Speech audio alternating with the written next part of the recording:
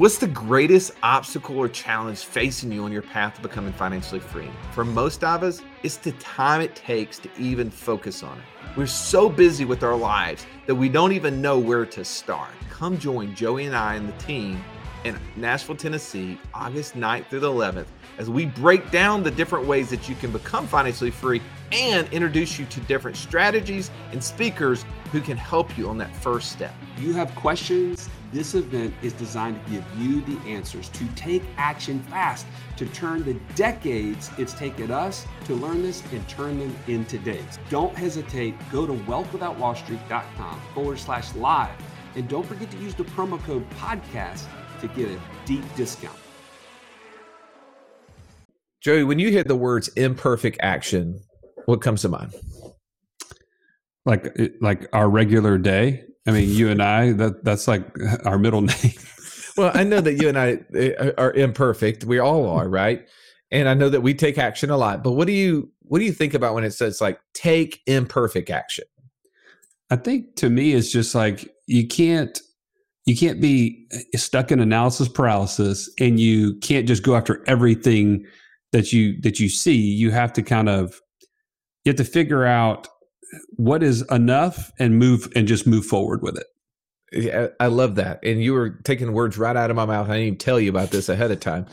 But I heard this quote that Colin Powell had. It was the 40-70 rule. And it's exactly what you just said. He needed at least 40% of the information in order to have enough data to make a decision. But he said no more than 70%, because if he waited till after he got 70%, the opportunity had passed. And so that to me defines what imperfect action is, right? As investors, sometimes we get really scared that we're going to make a bad decision and we want to have the perfect information. We want to have all of it. We want to have 150%. And if you're one of those nodding your head right now, you know how many deals that you've missed because you were waiting on the perfect thing to happen. But on the other side of that, you might be more like me, who is like first shiny object, like, yes, right? And jump right in. And then you're like, crap, later, right? Because you haven't had enough data to really define what that decision needed to look like. I think that that's a great example leading in today's podcast, Joey. We interview the passive income attorney, Seth Bradley. If you haven't listened to his podcast, totally encourage you to do that. Man is full of knowledge. He has legal background that has showed him a path to how people who are successful are doing deals, which then just gave him the insight and intuition to say, man, can I do this too? Exactly. Yeah. And I'll tell you this, what I resonated the most from his story, Russ, and I think, many of you listening would agree that we grew up with this mindset. Is like he called it the blue collar mindset, that I just need to trade time for money and I need to do it at a high level. So in his mind, it was, who makes the most money per hour? That's what I want to be. And so he goes down this path of medicine, and that doesn't work out. He goes into the legal space, and he starts to see that maybe that idea is flawed and there's a better way. And, my story, Russ, I was in the same boat in thinking that the income that we create is that's what financial success is. And lo and behold, passive income is what creates the freedom that we all really desire. So it's so cool to see how we both came to that same conclusion. Well, and I would ask you this question as you're riding down the road. Think about this to yourself. If I was financially free, what would that allow me to do? And if you're not doing that, whatever that thing is right now, are you willing to take imperfect action to get there? Is it so important to you that you're willing to take the steps needed to accomplish it? And I hope that this podcast and others that we have will be an encouragement to you to take that next step. We say it all the time, Joey, that we have 3 steps to financial freedom. There's actually going to be a book written on this whole subject, right? The first step is having a clear goal. The second is developing a plan. And the third is being supported. And we want to invite you into that journey. If you're not already a member of our community, you need to take action. You can go to wealthwithoutwallstreet.com/passport not only get into the community, which is the support piece, but more importantly, you could take the first step, go to the course section and click on the Passport course, which is free, and come out with a crystal clear vision that will help you start on the pathway so that you can take action to being and doing the things that you want to do when you're financially free. So Joey, let's not steal any more time from this interview with Seth Bradley. Let's jump right in.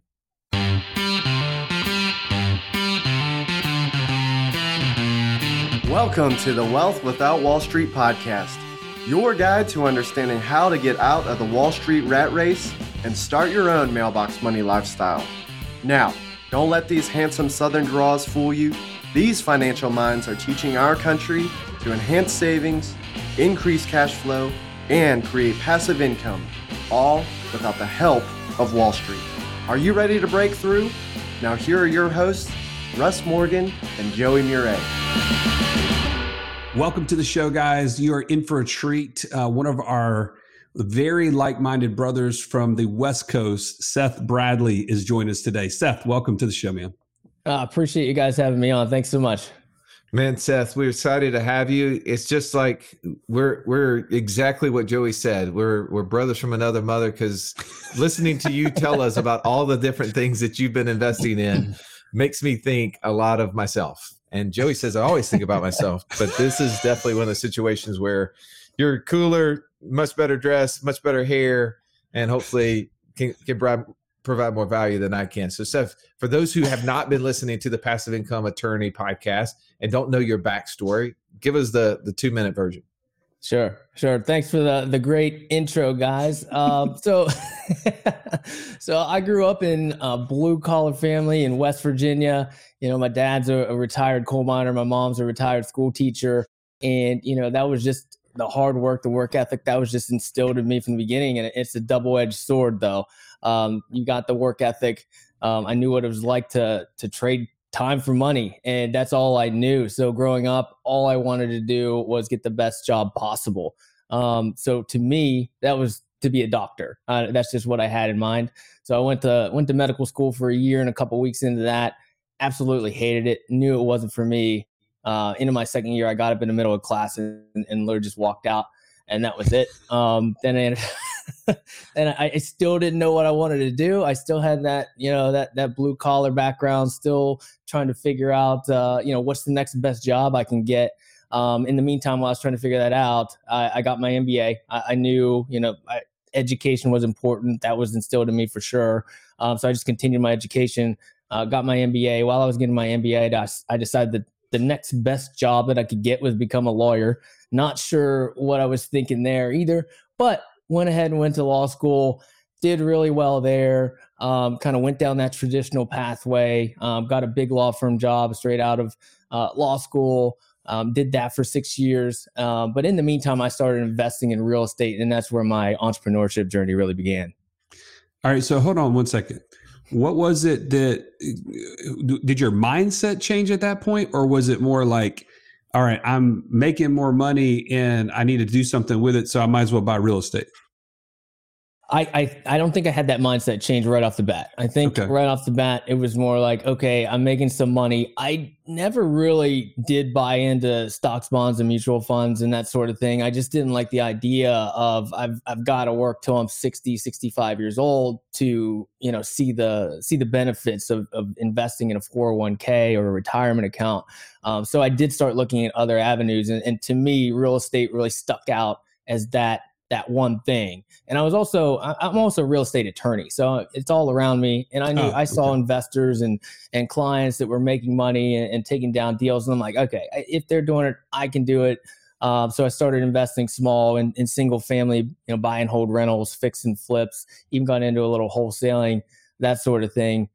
So initially, I think it was just kind of an injection of capital that I had, and then just the awareness that I didn't want to necessarily get caught up in the stock market. So I turned to real estate to begin with. So then where did it change for you from, hey, this is a nice investment, to now I'm the passive income attorney, for crying out loud? Like that's not just an accidental name. So where did that actual transition happen for you?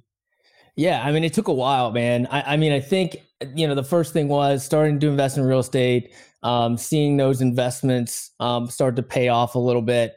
Also seeing that the traditional pathway in law was not for me either. Really seeing like, these guys that are in their 60s, 70s, and they're still they're still at the law firm, they're still at the office, plugging away. They're there before I get there. They're leaving after I leave. They've got, administrative tasks they've got to handle. They've got to educate young attorneys like myself. They've got to do all this extra stuff, even on top of just billing 3,000 hours a year. And I'm just thinking, that just doesn't make sense. I mean, if I do everything right, if I don't make any mistakes, if I bring in clients, bring in money to the firm, keep billing all these hours, and everything goes perfectly to plan, that's where I'm going to end up. Sure, they're making a ton of money, but at the end of the day, they're still trading their time for dollars. And they're still, their sole purpose seems to be a lawyer at the office. And that just wasn't for me. So I think I just started looking at other avenues and other ways to, invest my money in real estate. You can go a million different ways when you start looking at how to invest in real estate. Well, let's talk about that. Some of the people who are listening right now have never invested in real estate, and they probably think that long-term rentals or maybe apartment complexes are the two options that they have. What are some of those areas that you've explored and even invested in? Sure. I started out with just house hacking. I mean, my first property was a duplex, lived in one half, rented out the other, and basically lived mortgage free, rent free with that property. Started buying more residential real estate, buying holds, got into fix and flips from a distance. I did most of those fix and flips from, 3,000 miles away, which was ridiculous, especially for an attorney that's working at a big law firm, or, put yourself in those shoes. If you're a doctor or an engineer or whatever you are, if you have a demanding W-2 job and you're trying to fix and flip properties from 3,000 miles away, trying to manage these, low-level contractors, it's just, it's outrageous. It's a load to handle with your time and your energy. So, I've basically done all these different little things, including like wholesaling, all the residential stuff. And I just realized that there has to be another way. And even though I was a commercial real estate attorney, I never really thought it was possible to get into, these $50 million deals or these 200 unit apartment complexes, even though they were all around me. I was helping these guys take these properties down. But you kind of get lost in the forest, right? You just don't see that you can do it. And it took me a while to get over that mindset change that, wait a minute, you can do this too. They're doing it, you can do it. So how hard is it to get into that? Like if I've never done a multifamily, which Joey and I, we've invested in multifamily through syndications, but we've never been like, oh, let's just go buy an apartment complex and try this out. How hard is it for somebody to get into that? Yeah, I mean, you have to have something of value to offer. I mean, a lot of times you know that's why Joey's out. I get it. Okay. Yeah, thanks a lot. At this point, with you. Whether it's capital, whether it's time or expertise, those are really the three things you can offer. So you got to start thinking about what do you have that you can bring to a deal, with partner with people that already have the experience, so that you can get in on those deals and get whatever you're missing. If you're missing the money, missing the expertise, figure out how you can get yourself into those deals. And for me, I did have a little bit of capital. So I started investing passively first. And I do recommend that as the first thing to do. It's easy to get into these deals. They're quality institutional quality investments, rather than, let's say, buying a fix and flip for $50,000 in Cleveland, which we used to do. You can get into these better quality deals with better quality operators and property managers and contractors. Everything's just on a much higher level. So you just need to, and then you can kind of transition your way over to the active side once you've seen how the deals work. Perhaps you can raise some capital. Maybe you're an attorney and you can do some of the real estate work on the deal. Maybe you have a great network of investors. Again, you can raise some capital. Whatever it might be to get your foot in the door. You need to figure out how to do that. And then once you get started, you can kind of build that track record, build that experience up, and start taking down some deals.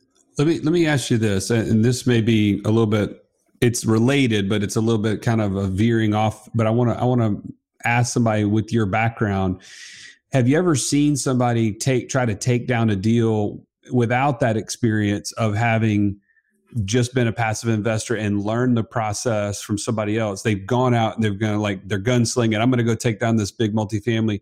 Any issues that have occurred that from either legality or otherwise that you've seen in your experience? Yeah, it happens all the time. I mean, you've probably seen it for sure. Many of your listeners probably have as well. There are so many multifamily syndicators out there nowadays because it's just kind of the hot thing to do. And there's just so much noise in the space. There are people I see making mistakes all the time, especially when you're raising capital from other people. That's where I see a lot of mistakes being made. I mean, there are very stringent SEC rules on how you can raise capital from other people, from passive investors that you have to follow. And many of these rules are being broken on a daily basis. And even not only behind the scenes, but also just on social media. I mean, people are just putting, their deals and they're not under the right exemption out on social media and just saying, hey, come check out my deal. Like, give me your money.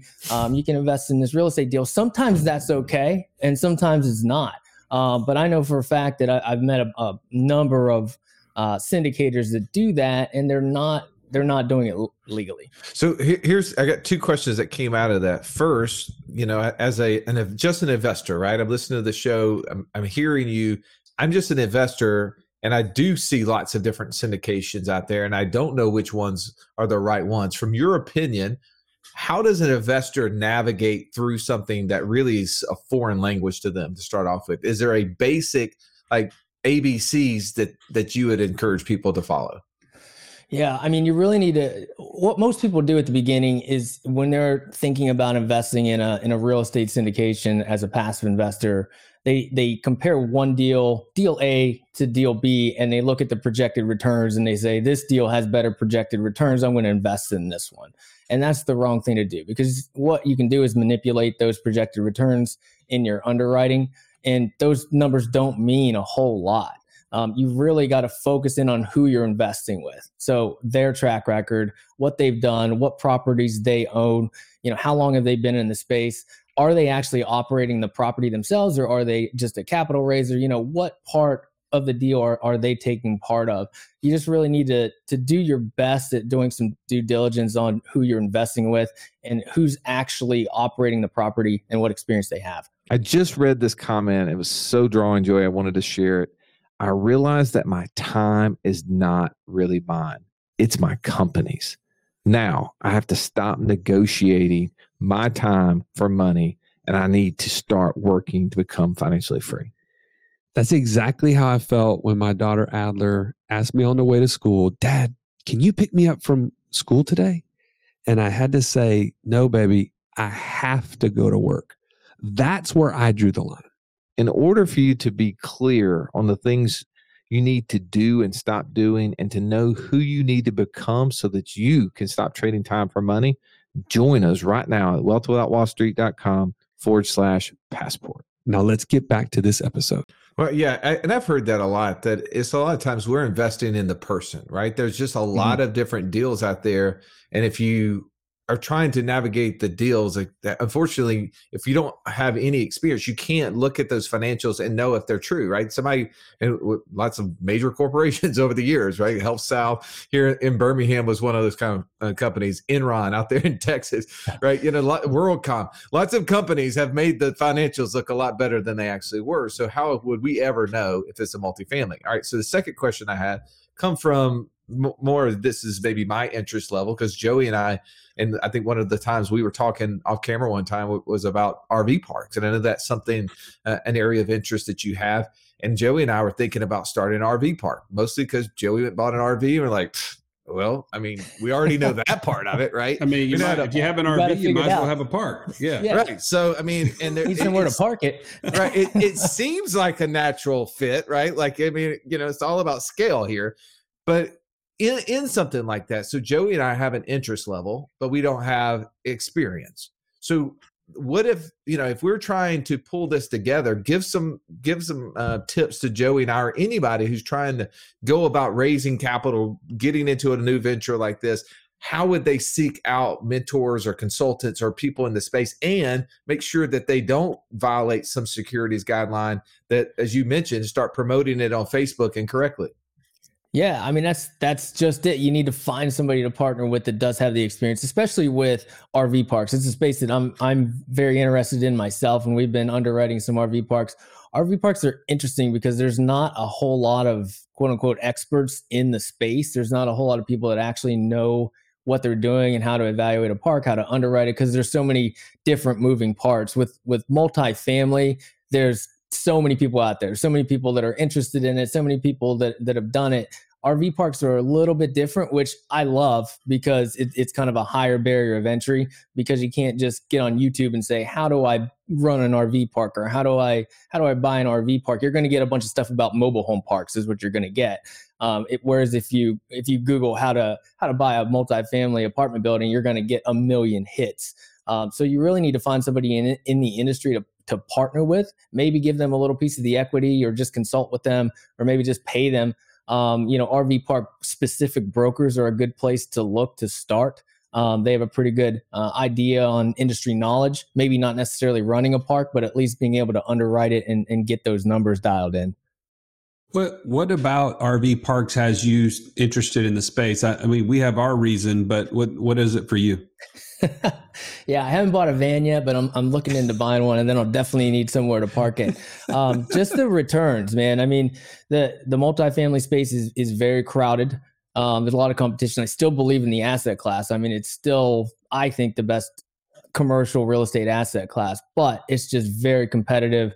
Cap rates are getting compressed, and it's getting harder and harder to make deals work. And even from the passive investor side, those returns are getting compressed too. I'm seeing lower and lower returns, projected returns on your money. So I'm looking at what else is out there that could give you a better return on your money. And RV parks, again, they definitely give you a better return on your money, better projected returns. There's just more meat on the bone, and also that higher barrier of entry. If you're looking at it from the active investor side, from getting into the park and operating it, there, if you can figure out a way to get that education and learn how to do it, there's a higher barrier of entry. Not everyone's going to flood the market because the information just isn't out there yet.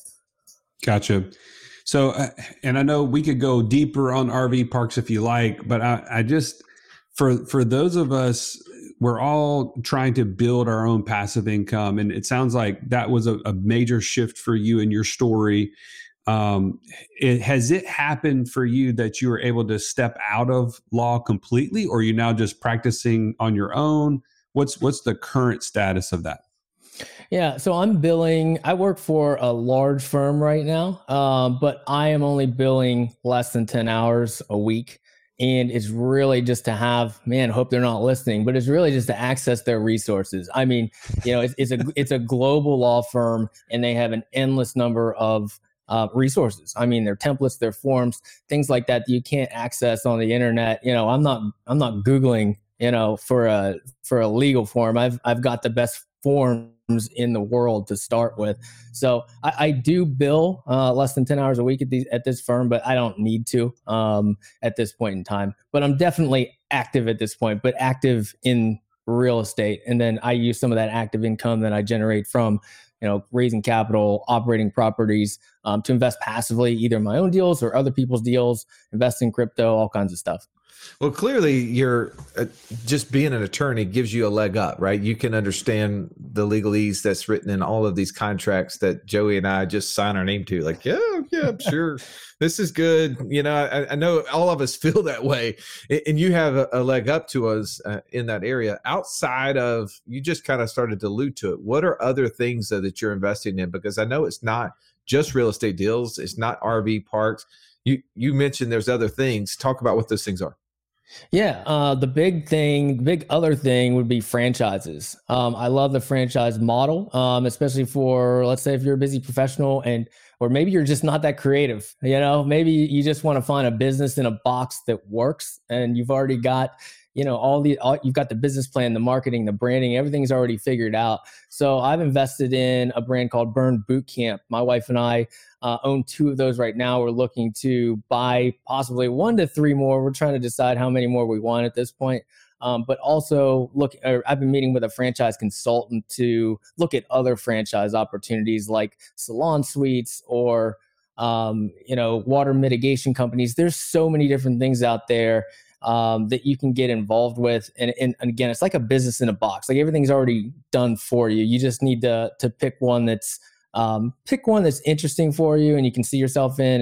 And that they also vary quite a bit from passive to active. Some are very active, like the burn boot camp that we're involved in. My wife runs that. She's there every single day doing the work. That's very active compared to something like, let's say, salon suites, where you're more acting like a commercial landlord, and there's not a whole lot to do once you get the spaces filled out. Well, I was going to ask about that from the franchise standpoint. I do like it's already existing, right? You can look at the business model. You can decide whether or not you like the brand or the product that's being sold, and then you just step in. But in my experience, I've seen a lot of owner operators, right? Not a whole lot of just owners. They have to be involved. That's interesting that you're seeing that. So have you guys started thinking about how you can implement systems to be able to scale it to where you can put operators in there and still be able to turn a profit? Yeah, absolutely. I mean, you've got to, even before we get into it, maybe we didn't think it through quite as much as we should have. But, once we got into it, we realized it is a very active operation running a gym. And in order to scale, you basically have to buy more units, at least with this one. We're going to have to get to at least 3 units before we can have an operations manager that we can pay them enough to where they're invested enough in the business to be able to run it in a way that's similar to the way that we run it.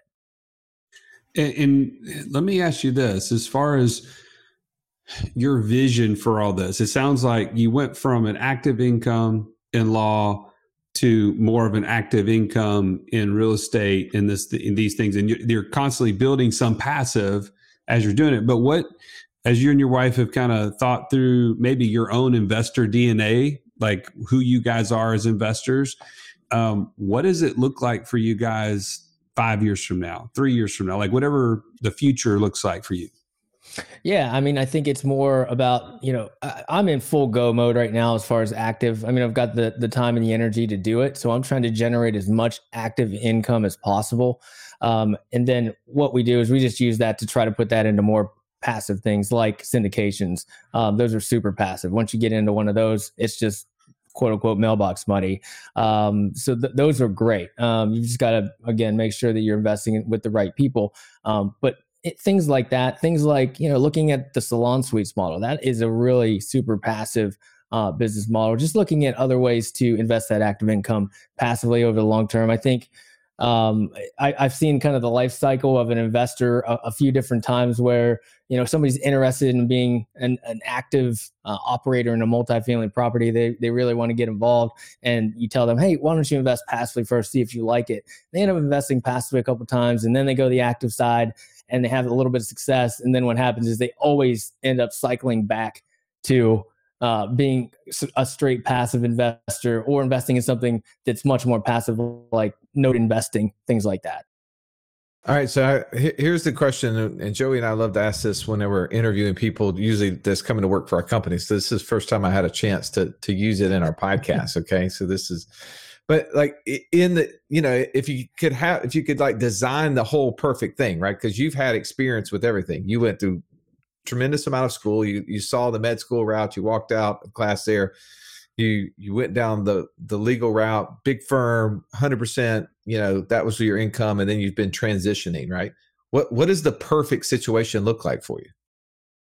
Perfect situation from starting over? No, from an income standpoint. Like, I mean, do you see yourself continuing to be an attorney to just keep that skills sharp and to be able to have access to those sort of things and to be able to do that forever? Or do you see yourself being a full-time investor or operator of one of the franchises that you're doing? Like, what is that thing for you? Because I think that's the question a lot of people have. It's like, I don't know what I want in life, right? I don't know if I want to be full-time active and then just have all of these passive income streams on the side, or do I want to do the in-between route, like where I just work part-time in my job that I kind of enjoy and then have the other stuff? or do I go 100% investor? So like, I feel like you've done 2 of the potential 3 options. I'm just curious, do you want to stay in that role, assuming your bosses aren't listening, right? And then, or do you see that as the most ideal situation, or are you seeing yourself at some point transition to just full-time investor?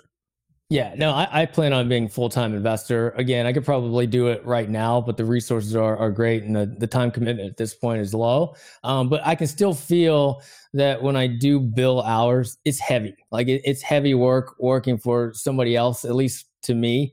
I don't think that's for everyone, but to me, it's heavy work. So and I still do legal work, a lot of legal work, but it's on my own deal. So, I'm putting together all the SEC offering documents. I'm negotiating the purchase and sale agreement. It's not that I don't like the work itself. It's more of kind of the scenario that you put me in where I'm completing the work. So if I'm in an office setting or I'm at a big law firm where I have 50 bosses telling me what to do, that's a heavy scenario for me that I don't want to be in, compared to I'm the boss on my own deal, doing the legal work, leading the team on that front. That's a lot lighter and a lot more enjoyable. Gotcha. That makes sense. So Seth, as we're going to have to land the plane here, I'd love to, you've been through a lot of different scenarios, as we've mentioned. And for someone who's listening, who's saying, man, what would Seth do differently? Right? If you had it to do all over, maybe this is somebody that's a younger person right out of college or something who's listening to the show. What would you recommend, or what would you have done differently knowing now what you know? Yeah.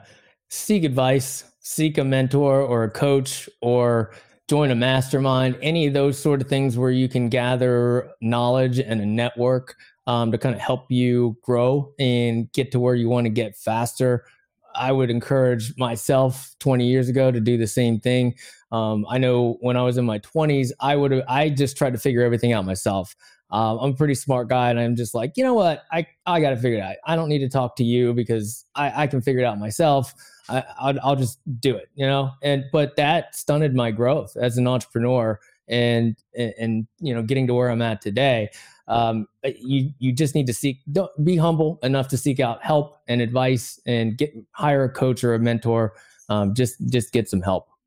Well, man, that's so helpful. And you've added a lot of value today, just talking through your story and what you've been up to. I think it's inspiring people to see other avenues that are possible. How can people get in touch with you and connect with you outside of the show? Sure. Go to passiveincomeattorney.com. You can access the podcast there. You can access some free content. Reach out to me on all social media. I'm very active on Facebook, Instagram, and LinkedIn. You can just look up Seth Bradley. You'll find me. And I also have a download at attorneybydesign.com. You guys can check out. Awesome. And thanks again for being on the show. And thank you for listening in each and every week.